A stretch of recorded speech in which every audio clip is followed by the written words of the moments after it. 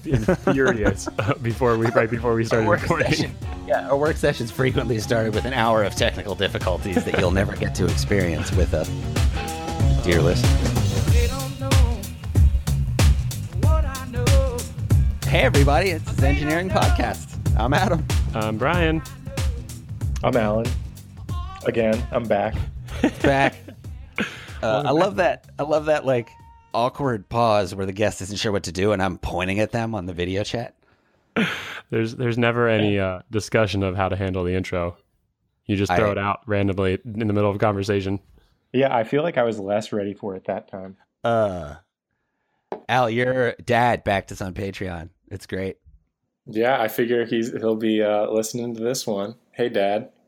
No, he was. I guess I told him that I was on this, and shortly thereafter, he started talking to me about other episodes, and he'd clearly been listening to the back catalog. And then he called me up one day, and he was like, "What's Patreon? Is that a real thing? You know, like, are they just going to rip me off and steal my identity?" And I was like, "No, they're legit." And he's like, "Okay, cool." That's funny. He did his due diligence. Yeah. Oh my gosh. Ask a millennial. So last time we had you on as an introduction, I told some stupid story about you in English class. And so I decided I'm going to try to come up with a story until I run out. Every year I used to take spring break and drive down and see you at the University of Georgia. I have an Adam Kripelman story that I'm going to preempt you with. There's no airport in Athens, Georgia. I mean, not one that college students can afford to fly to. So Adam would fly into Atlanta. I'd pick him up and then take him to Athens. And the first time that happened, Adam had never, to my knowledge, been to Georgia before. And I'd been there for, the better part of a school year, I guess. And I picked him up from the Atlanta airport and got on the interstate. And Adam said, "We're going the wrong direction." And I was like, no. I looked at a map like right before I got here. And then about 15 minutes went by and Adam said, "Are you ready to turn around yet?" And I was like, "Yeah." And it turned out like Adam had looked down from the airplane and he was like, "Oh, I'm going to go that way later on." And then I didn't. And he just knows that shit. That's a great response too. He just kind of sat there peacefully, waiting for an appropriate time. Yeah. Everything getting thinner and thinner. There's like fewer and fewer signs of civilization. I mean, it wasn't worth pushing the point before it was ready to be heard. I had probably... Atlanta is a unique city because there's a couple of monumental landmarks. Like, you can know where you are in the city pretty well if you know where Stone Mountain is relative to you at any time. It's a big, not necessarily visible, but it stands. There are signs for it everywhere, from every direction. And so when you know you should be driving away from Stone Mountain and you start seeing signs pointing you the opposite direction, you're not going to Athens. What the hell is Stone Mountain? And how have I never seen a picture of it before? For me, navigation like that is all about landmarks, which also relates back to procedurally generated content, sort of, which is what we're going to talk about today. So our last episode, we did corrections, which I think came up in the course of conversation with Alan about what we should talk about. Yeah, I envisioned that being like a 5-minute aside. The very first thing you brought up was what we're going to do today. Yeah. Yeah, I was thinking about procedurally generated content, which is, telling a computer, like giving a computer a really loose description of something and letting the computer fill in the details for potentially thousands of different variations on that, like riffs on that idea.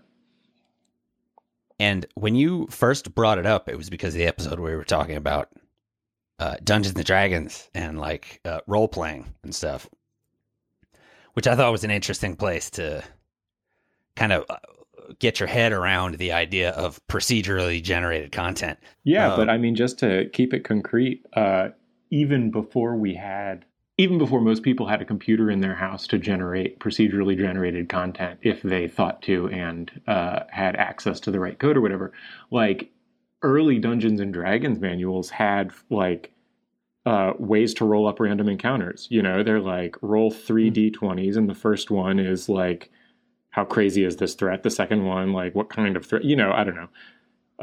There'd be just a little description. It's like, roll some dice, and here's like, if you need a quick idea for like danger that people can face, here you go. And that's basically the idea that, you know, made, for example, Minecraft so addictive, is that there's like this endless infinity of worlds that you can explore. So when you say procedurally generated content, what's the procedure part? Okay, yeah. So Maybe I'll that's the ground place this in sort of the how can I say this? Before this, we started doing this on purpose with computers. We didn't need a name for it, you know? So like when you talk about procedurally generated content, you're talking about it happening on computers, or with maybe a couple examples with like rolling encounter tables in your Dungeons and Dragons manuals. But you know, when you're just experiencing the universe, like I'm going to go play football, and it's going to be in many ways very similar to every football game I've ever played, and in many ways different from any of them. We didn't need a name for that, right?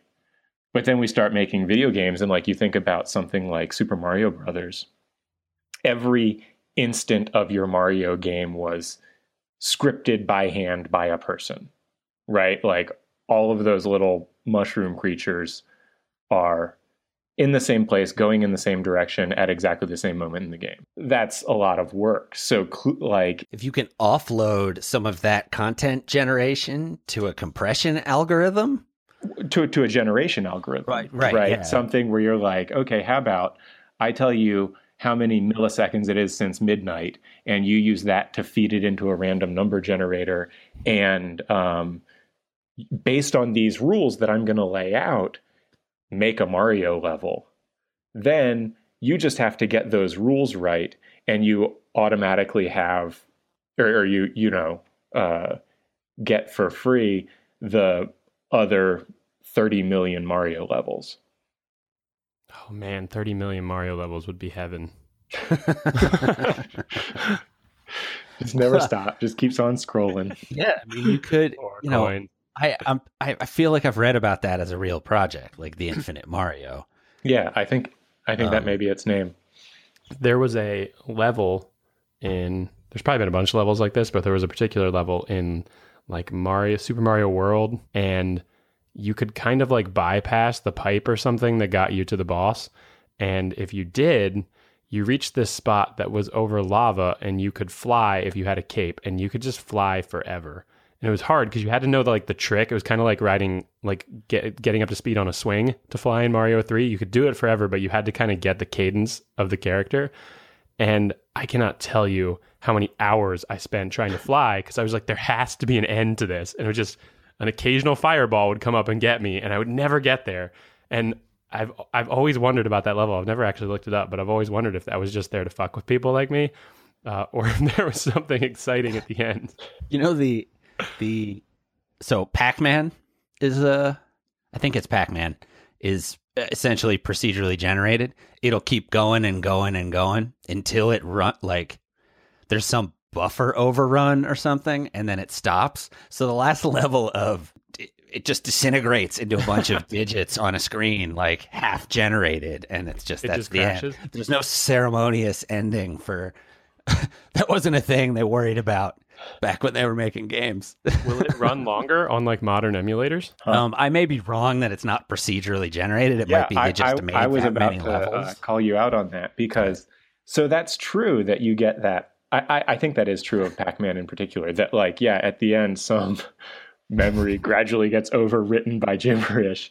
But no, Pac-Man was certainly a game where some person or small group of people spent hours and hours and hours and hours sort of going over the exact details of what each of those levels is going to look like so that it'd play correctly, which is a lot of work, you know? So I think a place where the place that I picture when I picture procedurally generated content, and I don't think it actually was procedurally generated. That's a really enjoyable word to pronounce correctly. It's like Struggling. it's a struggle, but they're like rewarding sounds to make. The game I think of that made me kind of aware of this happening or about to happen was Grand Theft Auto, and I have not been like The a consistent original, like bird's eye view Grand Theft Auto. I want to say like Eight-bit? Vice City. Okay. Is that a Grand Theft Auto game? It's whatever that was sounds out when I right. was in college.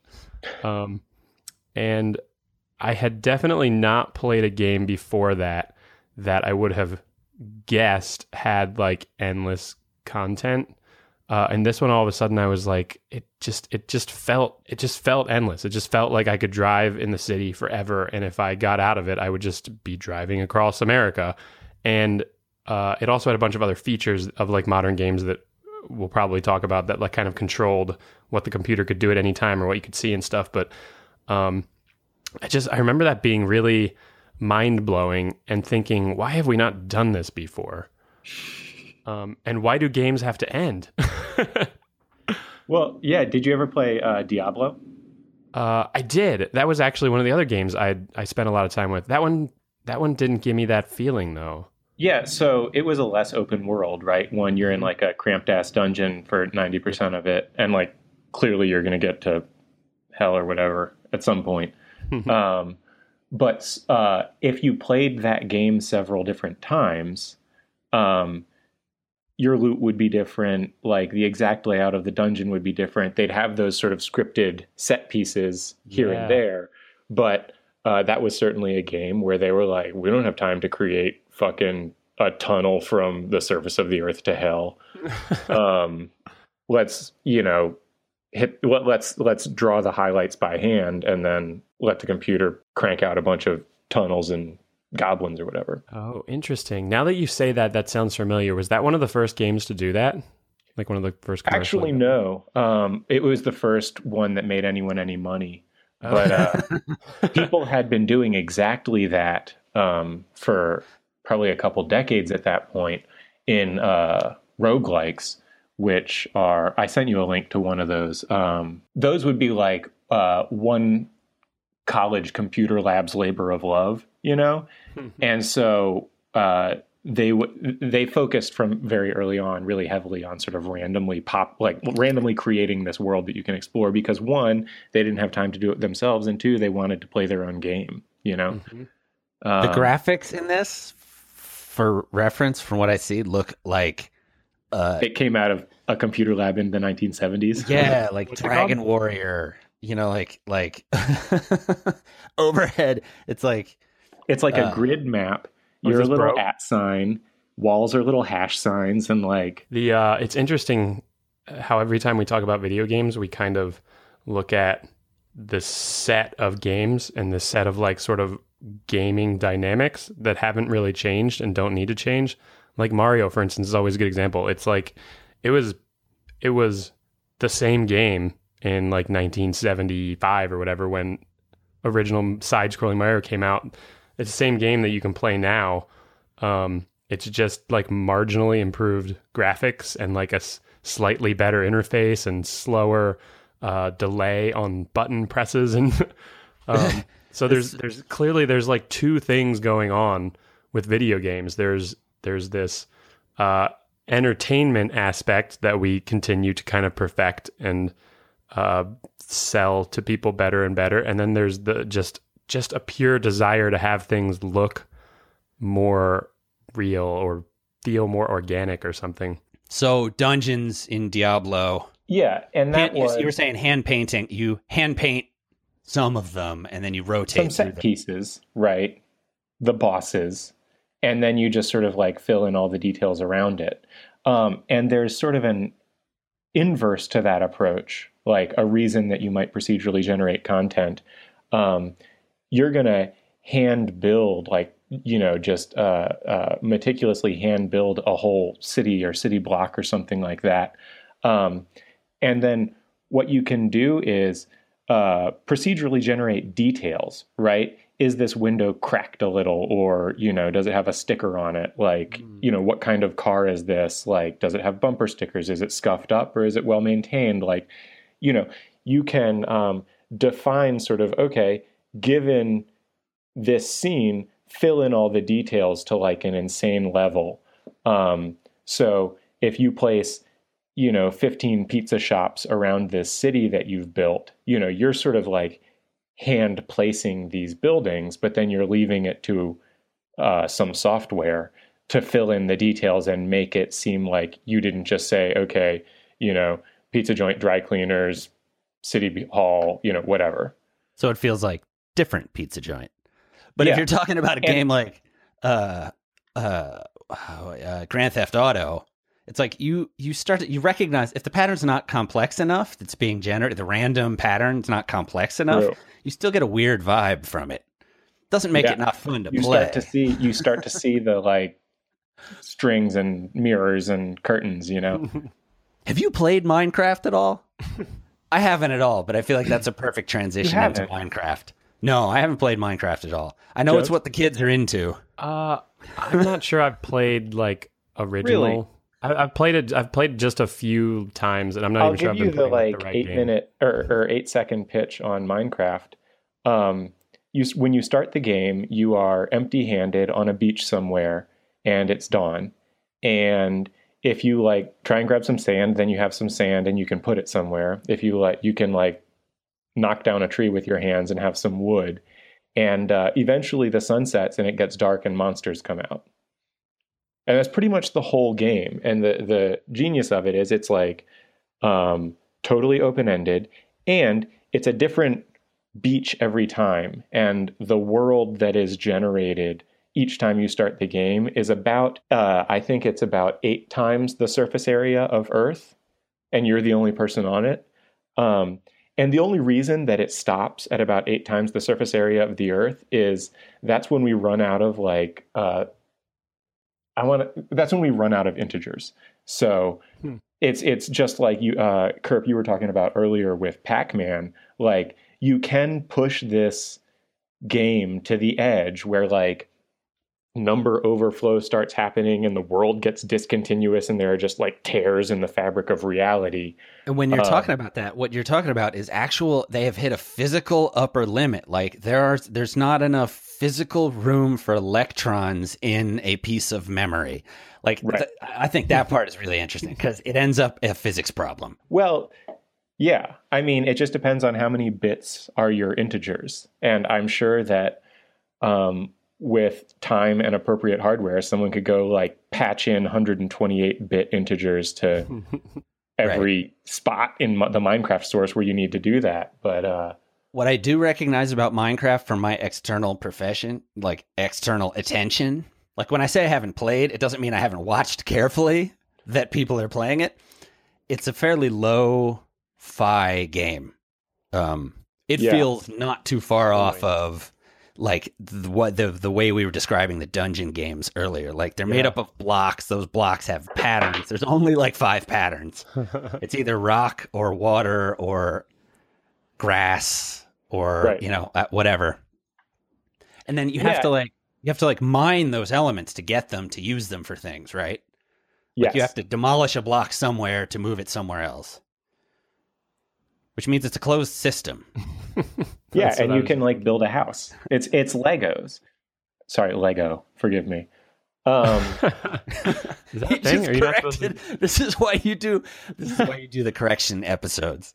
On the fly, you just corrected that you didn't say Legos plural properly. Is that improper? I'm sorry, that's not the plural of Lego. It's Lego. Is Lego like sheep? It's not zebras. It's zebra. Is it zebra as well? I don't know. But yeah, you're the one who's supposed to know.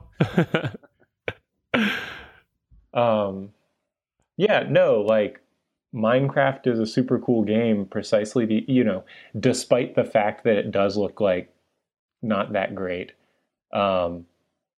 It puts you in the middle of like any one of an infinite number of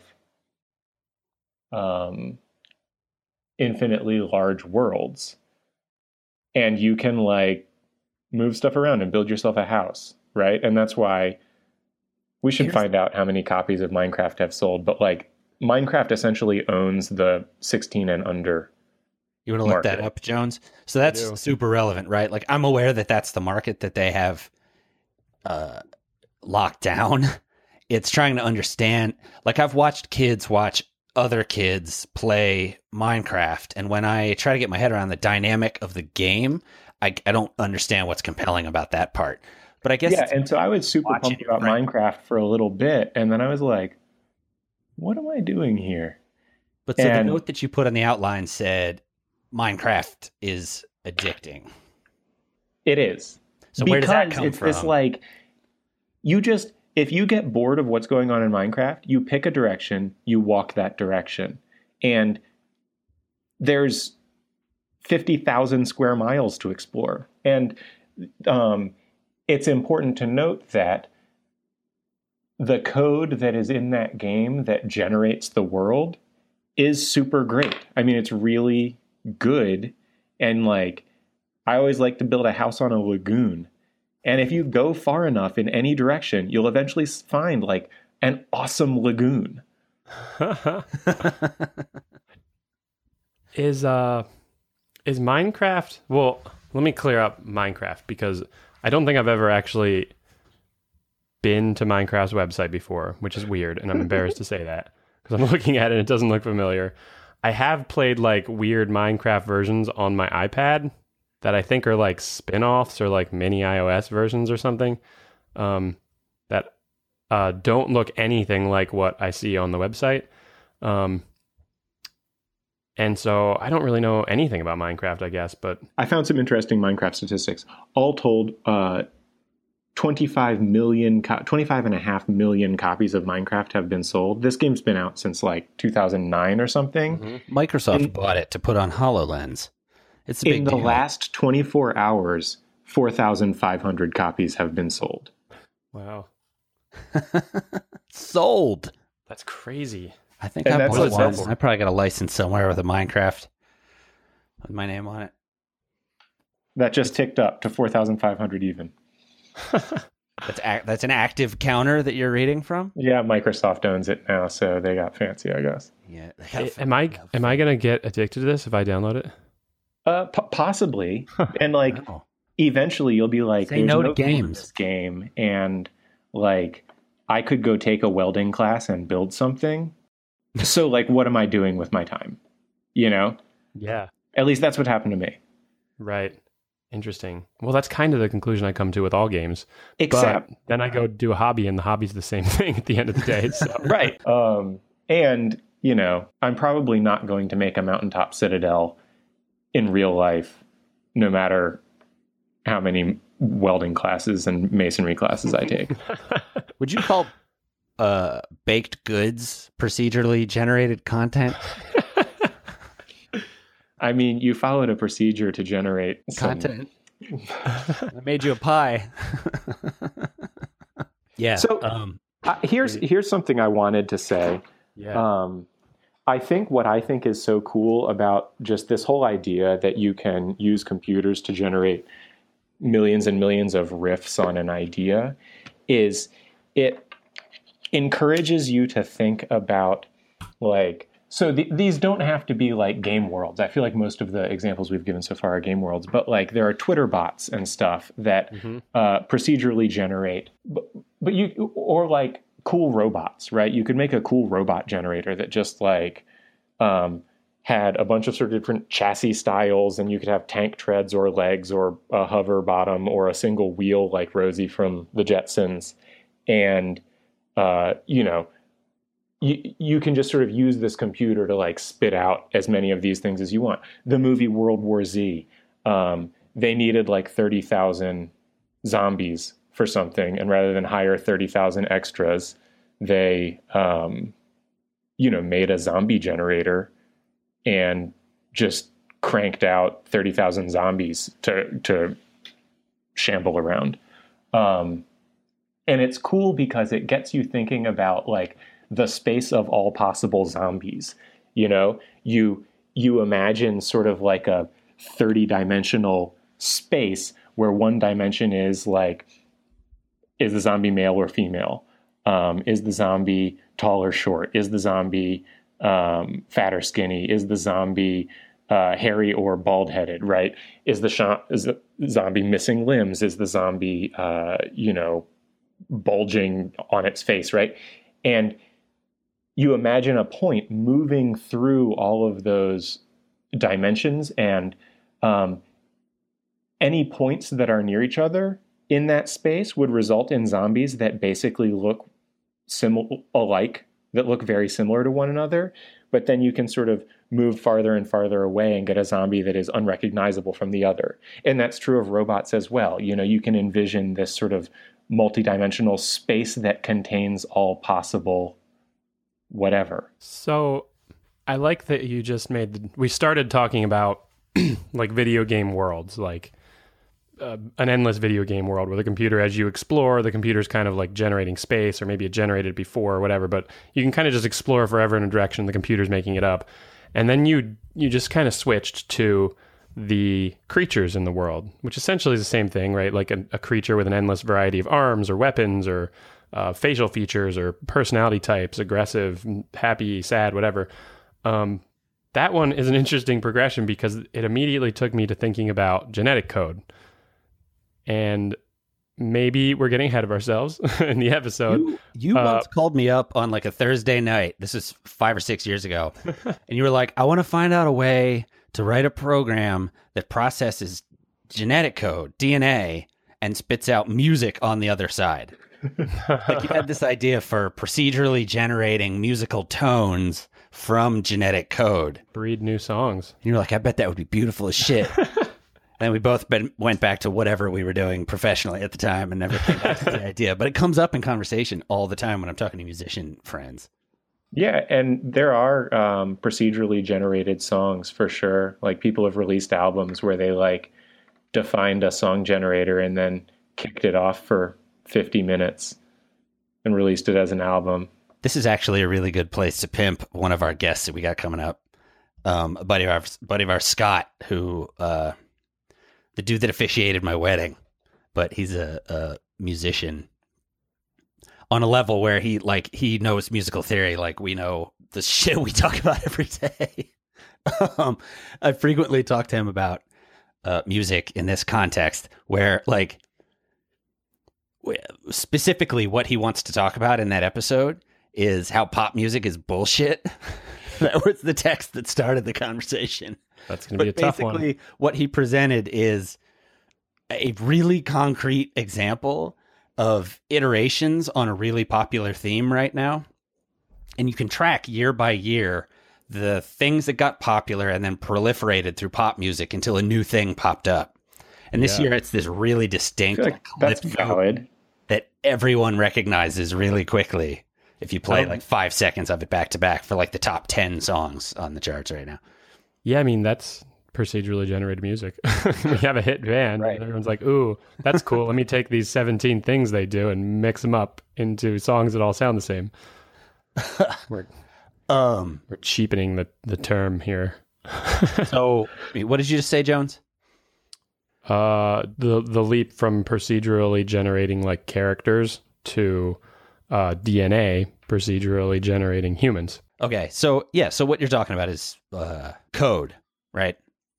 So the thing I was bringing up earlier is, I mean, you just said it, genetic code, right? Like it's just this idea of here's a set of instructions to be fed through a processing mechanism, and the idea of like a womb, we call it.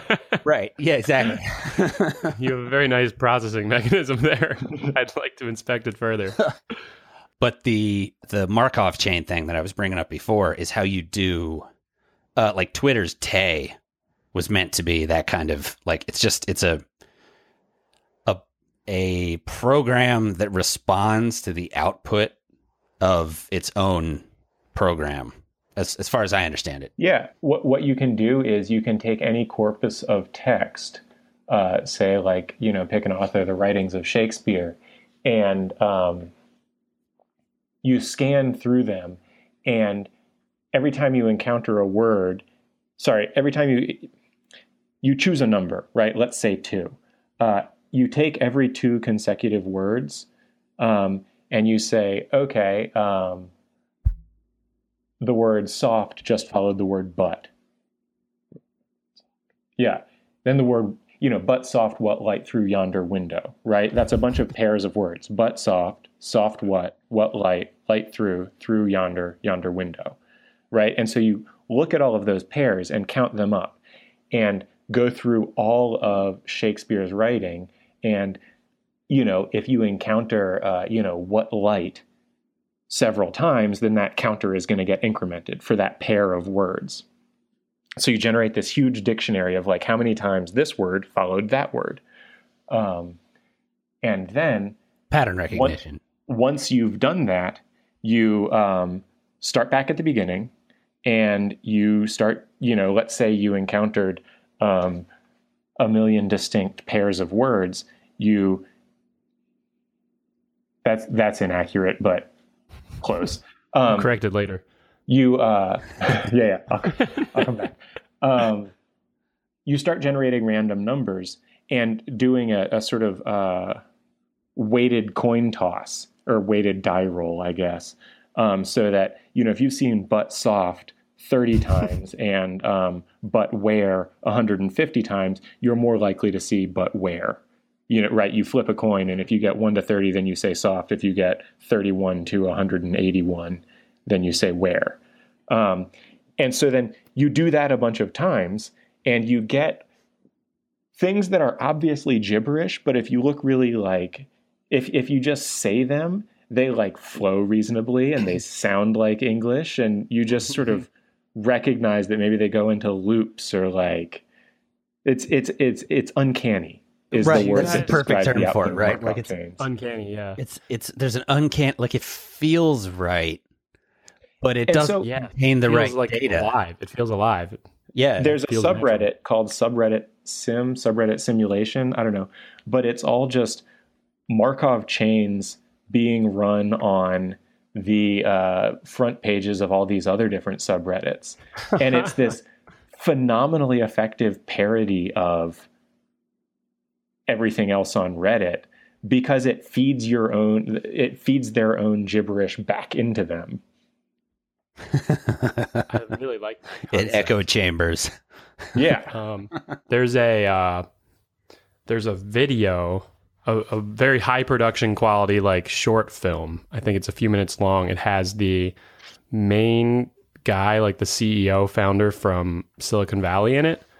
And it's we'll put it in the show notes. It's really interesting. It's the script that was written by one of these processes like you just described. Oh wow.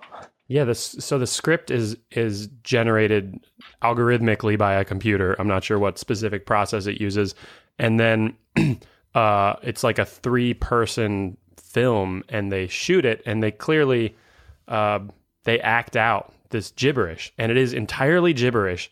But while you're listening to it, seeing them act it out, your brain is fighting itself. Your brain is like, I can't. They have to be saying something real, and you can't. Your brain is just constantly trying to process it and figure it out, and you can't. And then you get this really interesting complexity on top of it, where the actors and the directors have decided how the gibberish, like kind of in this like emotional way or this human way, they've like decided what the scene's about. They've decided what the tone of this gibberish is. That gibberish. Yeah, and so it becomes this incredibly, it's this very powerful kind of dark 3 or 4 minute short.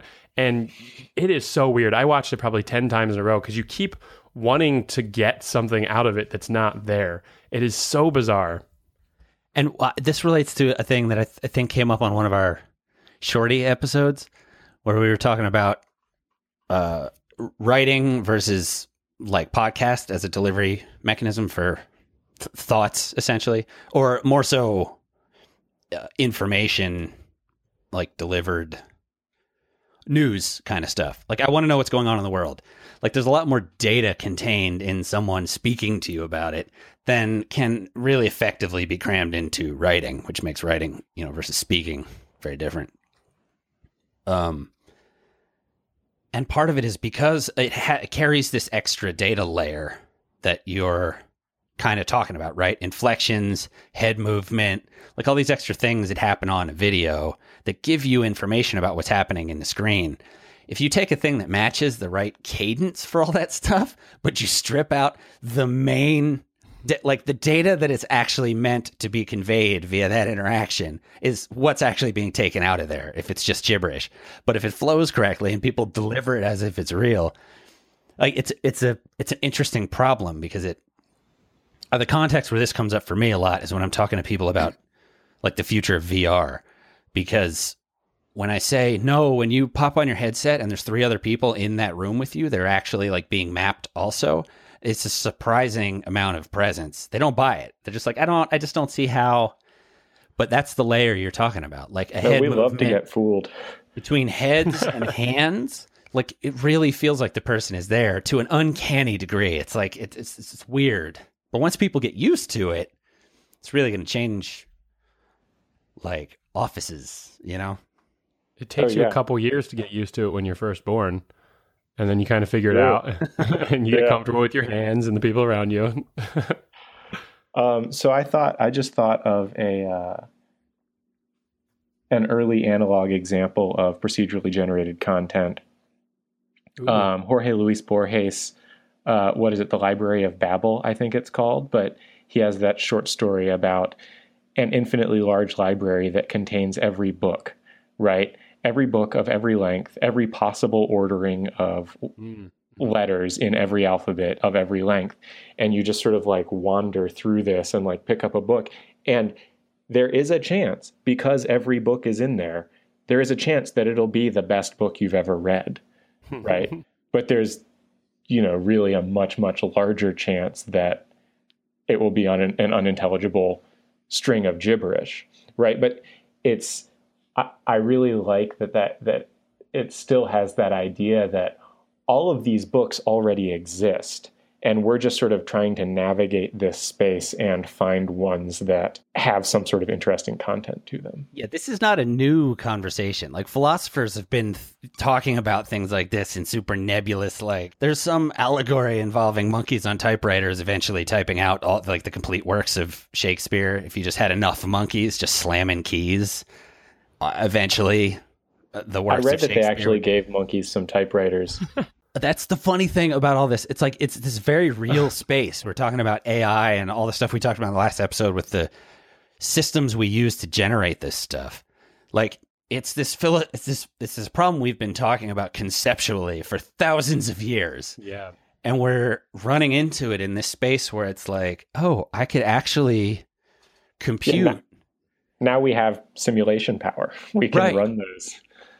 And so it's like in the last one we were talking about planets, and we were talking about like how astronauts on the moon redid that experiment with the hammer and the feather, and just I love the idea that it was like, oh, we're gonna be up in the moon where there's a vacuum. Let's run this thing we've talked about for thousands of years in a theoretical context. Oh, hey, it worked. Moon.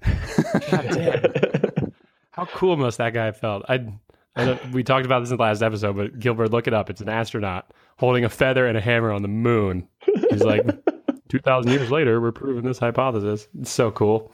So when you're talking about the Markov chain thing, the way that thing taught itself by assessing those patterns in the way that you just broke down, it seems sort of parallel, at least, to the machine learning stuff that we were talking about on the AI episodes, in the sense of it's generating this algorithm for creating things that sound like conversation based on an assessment of, you said it, this corpus of data.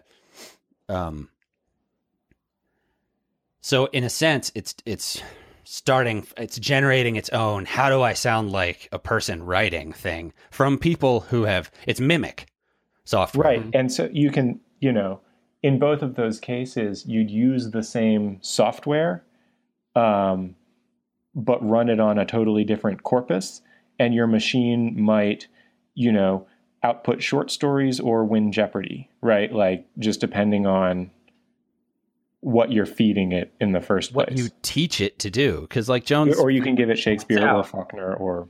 Right. like, as Jones frequently points out, it took Faulkner 30 years of growing up as a human to be able to do that. Right. Like, teaching a thing through an incremental process. And he himself encountered a lot of words, and gathered up a bunch of data about how they fit together. But we can do that now with computers. Yeah. And so that's essentially what we're talking about when you talk about machine learning and how the algorithms work, and the AI piece, where it's sort of like it gets into that territory of why to take this stuff seriously.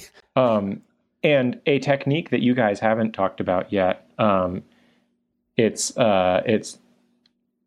not having its heyday right now in the way that sort of neural nets and reinforcement learning are.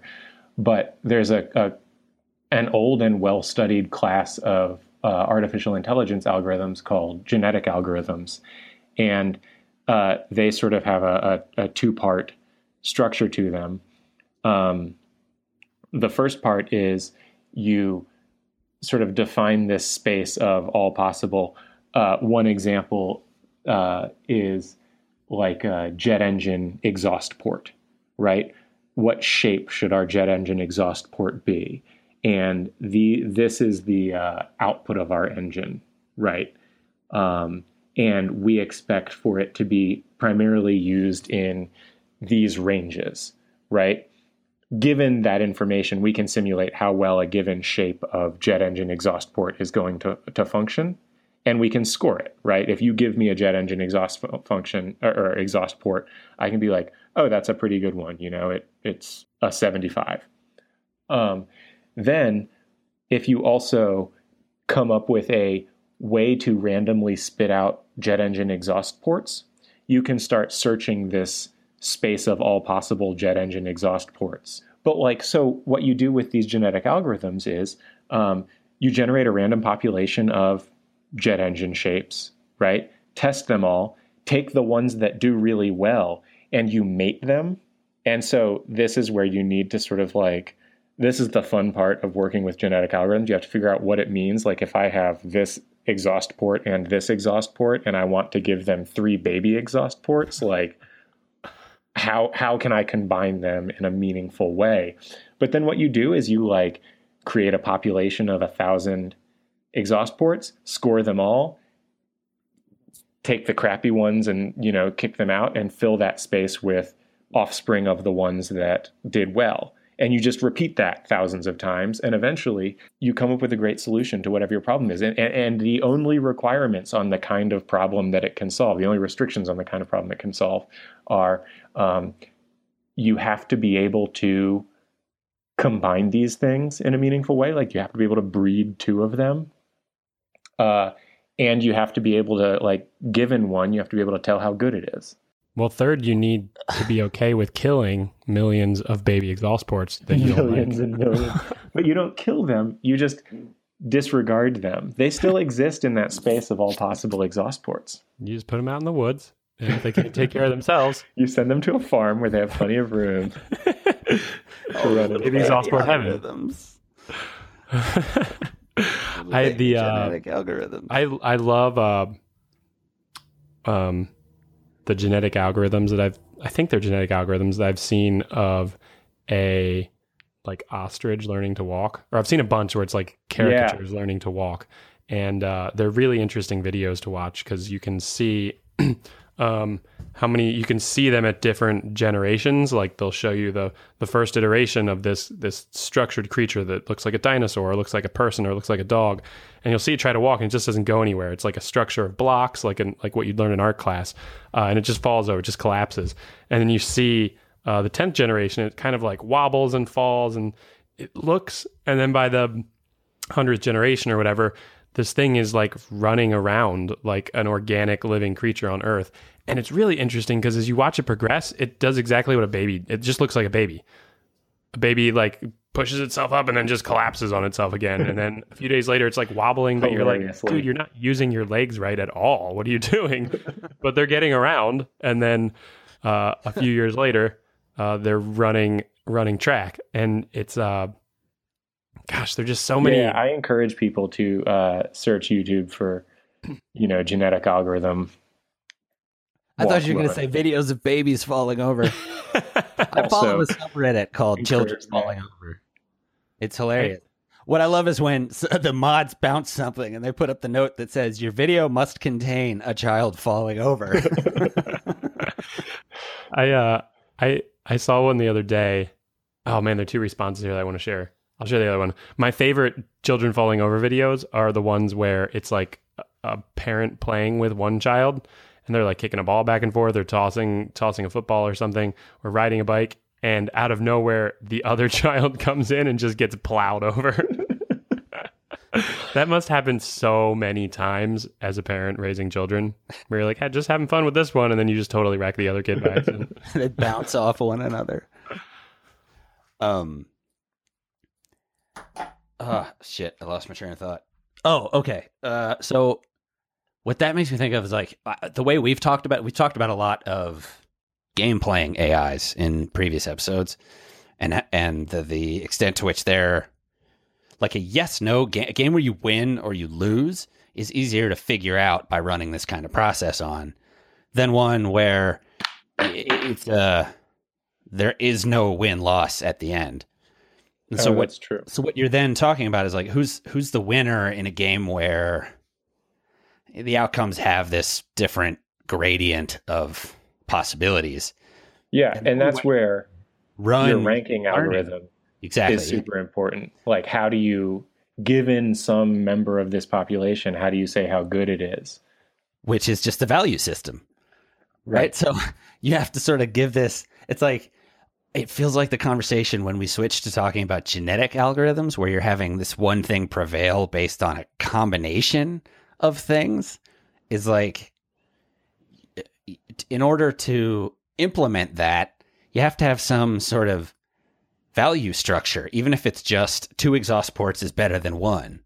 Like, everything with 1 gets disregarded. Everything with 2 gets to propagate. Like, is this kind of a have we stumbled upon a proof that there is intrinsic rule sets, like good and bad? No, I universe? Disagree. But there have to be in that algorithm.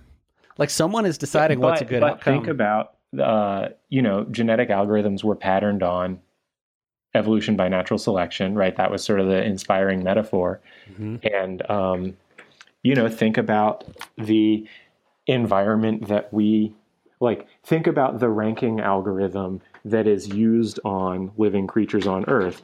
That ranking algorithm is basically pick your time frame. How many descendants does this individual have at the end of that time frame? And eventually, so as long as we develop AIs that never fear for their persistence because of our hardware structures, then we can avoid evil AIs. Even if we had room for every AI, the ones that reproduced the fastest would come to dominate the population.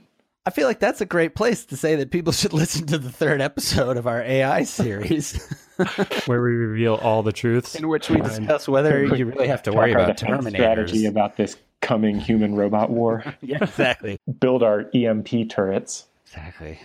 Terminators. A cool thing that people did with genetic algorithms. These people got a new office space. It was, they got 3 floors of some building, right? So they knew the physical layout of their building. And then they defined some number of, I'm gonna send y'all a link and you put it in the show notes. They defined some number of constraints, like what makes a good office. Well, the people who like to work in the quiet area are in a quiet area. People who like to work in noisy areas or noisy people are away from those people. People should have access to the bathrooms and kitchens. People should have access to people that they work with on the regular. A couple other sort of statements like that, where if you put down a layout of all the people and stuff in your organization in this space, you'd be able to look and say, well, Phil really likes quiet and he's right in front of the front door. This one sucks, right?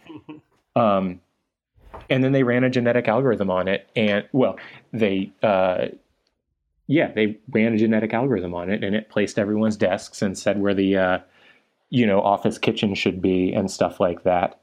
And they could use that to bypass the blind spots that they or a hired human designer might have had.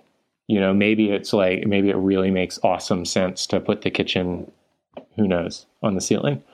That kind of gets to an interesting thing that I end up talking about in the context.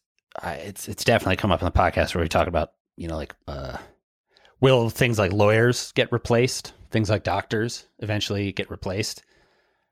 And I think I said something about you not trusting a doctor that doesn't consult his or her droid. Like, it's still a thing that we want overseen by humans. You're going to have a hybrid lawyer system where the lawyer is consulting his or her droid before then talking to the judge.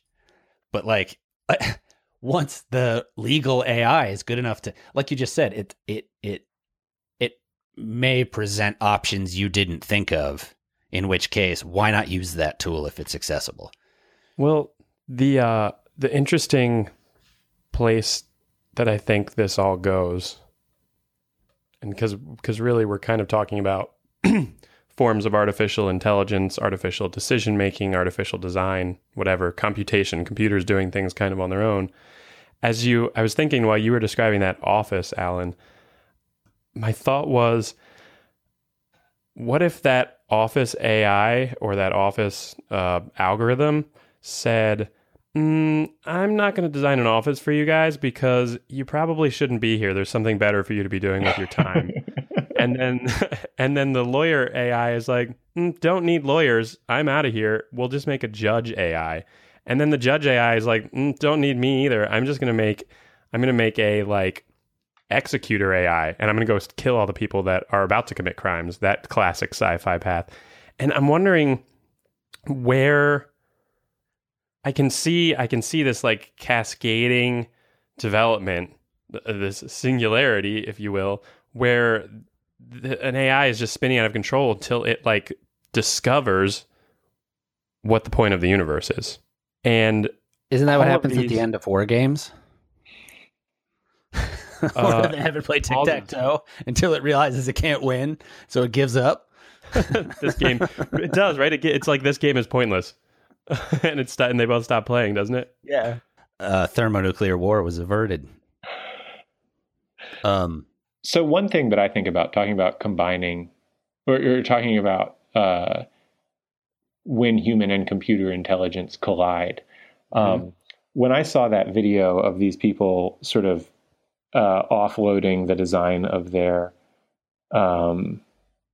office to an AI, I thought it would be super cool if the AI presented them with 5 options, let's say, and gave them sort of a GUI into being like, oh, this looks cool. And then it sort of riffs on that for a few generations and says, okay, here are some like fruitful paths that came out of that. Do any of these look cool? And you're like, yeah. Or you're like, I don't like this. Back up a couple steps.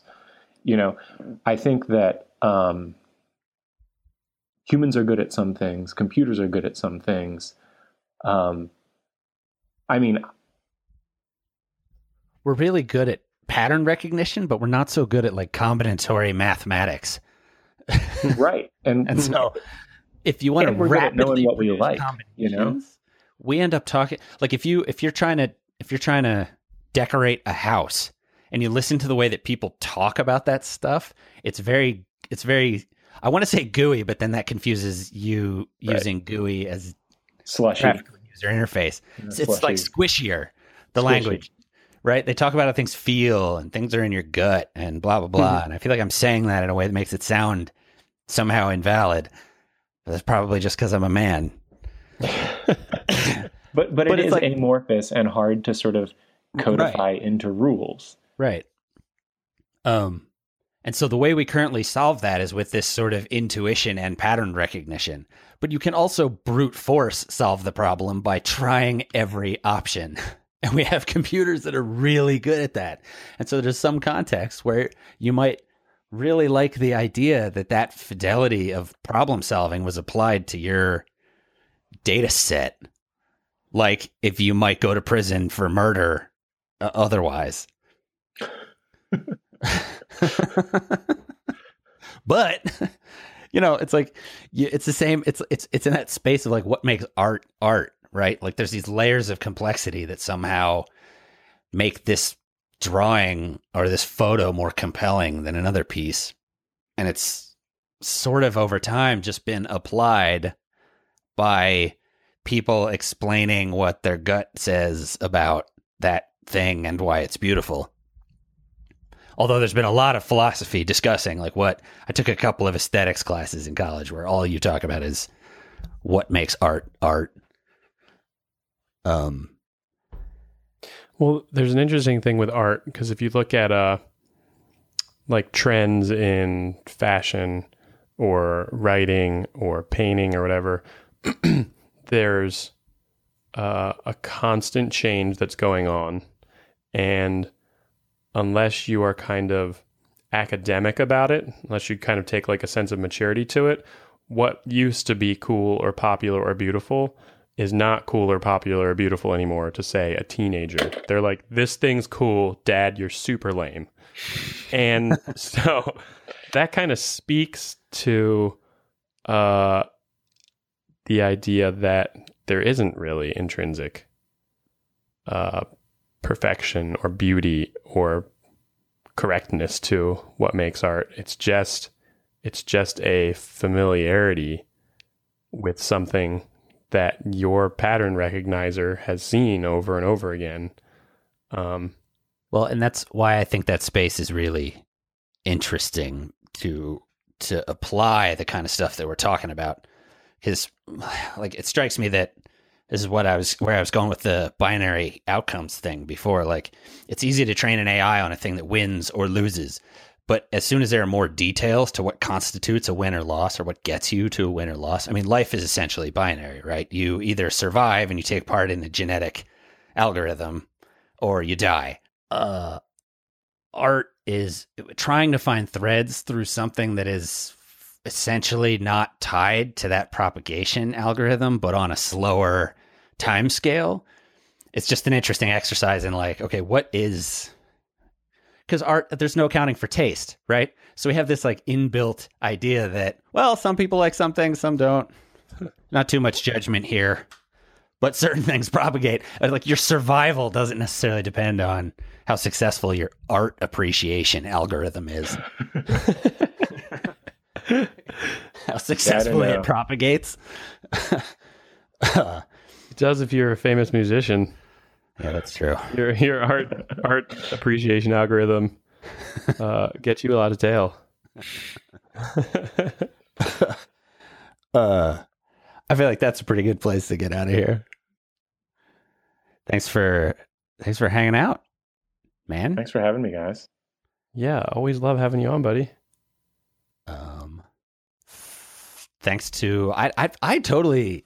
Like, I was so excited to talk to Alan that I dropped the ball on all the standard introduction stuff. Thanks. Special thanks to everybody for hanging out. Thank you to our Patreon backers for helping keep this thing afloat. Just follow us on socials and stuff. If you follow us on Patreon or Facebook, you'll get the show notes in a thread of when I remember to put them up following the release of the episode. I'm Adam. Brian. I'm Alan. They don't know what I know. Done pot. Oh my God. Did you turn 50? UPS. Yeah, you can fly over in elementary school.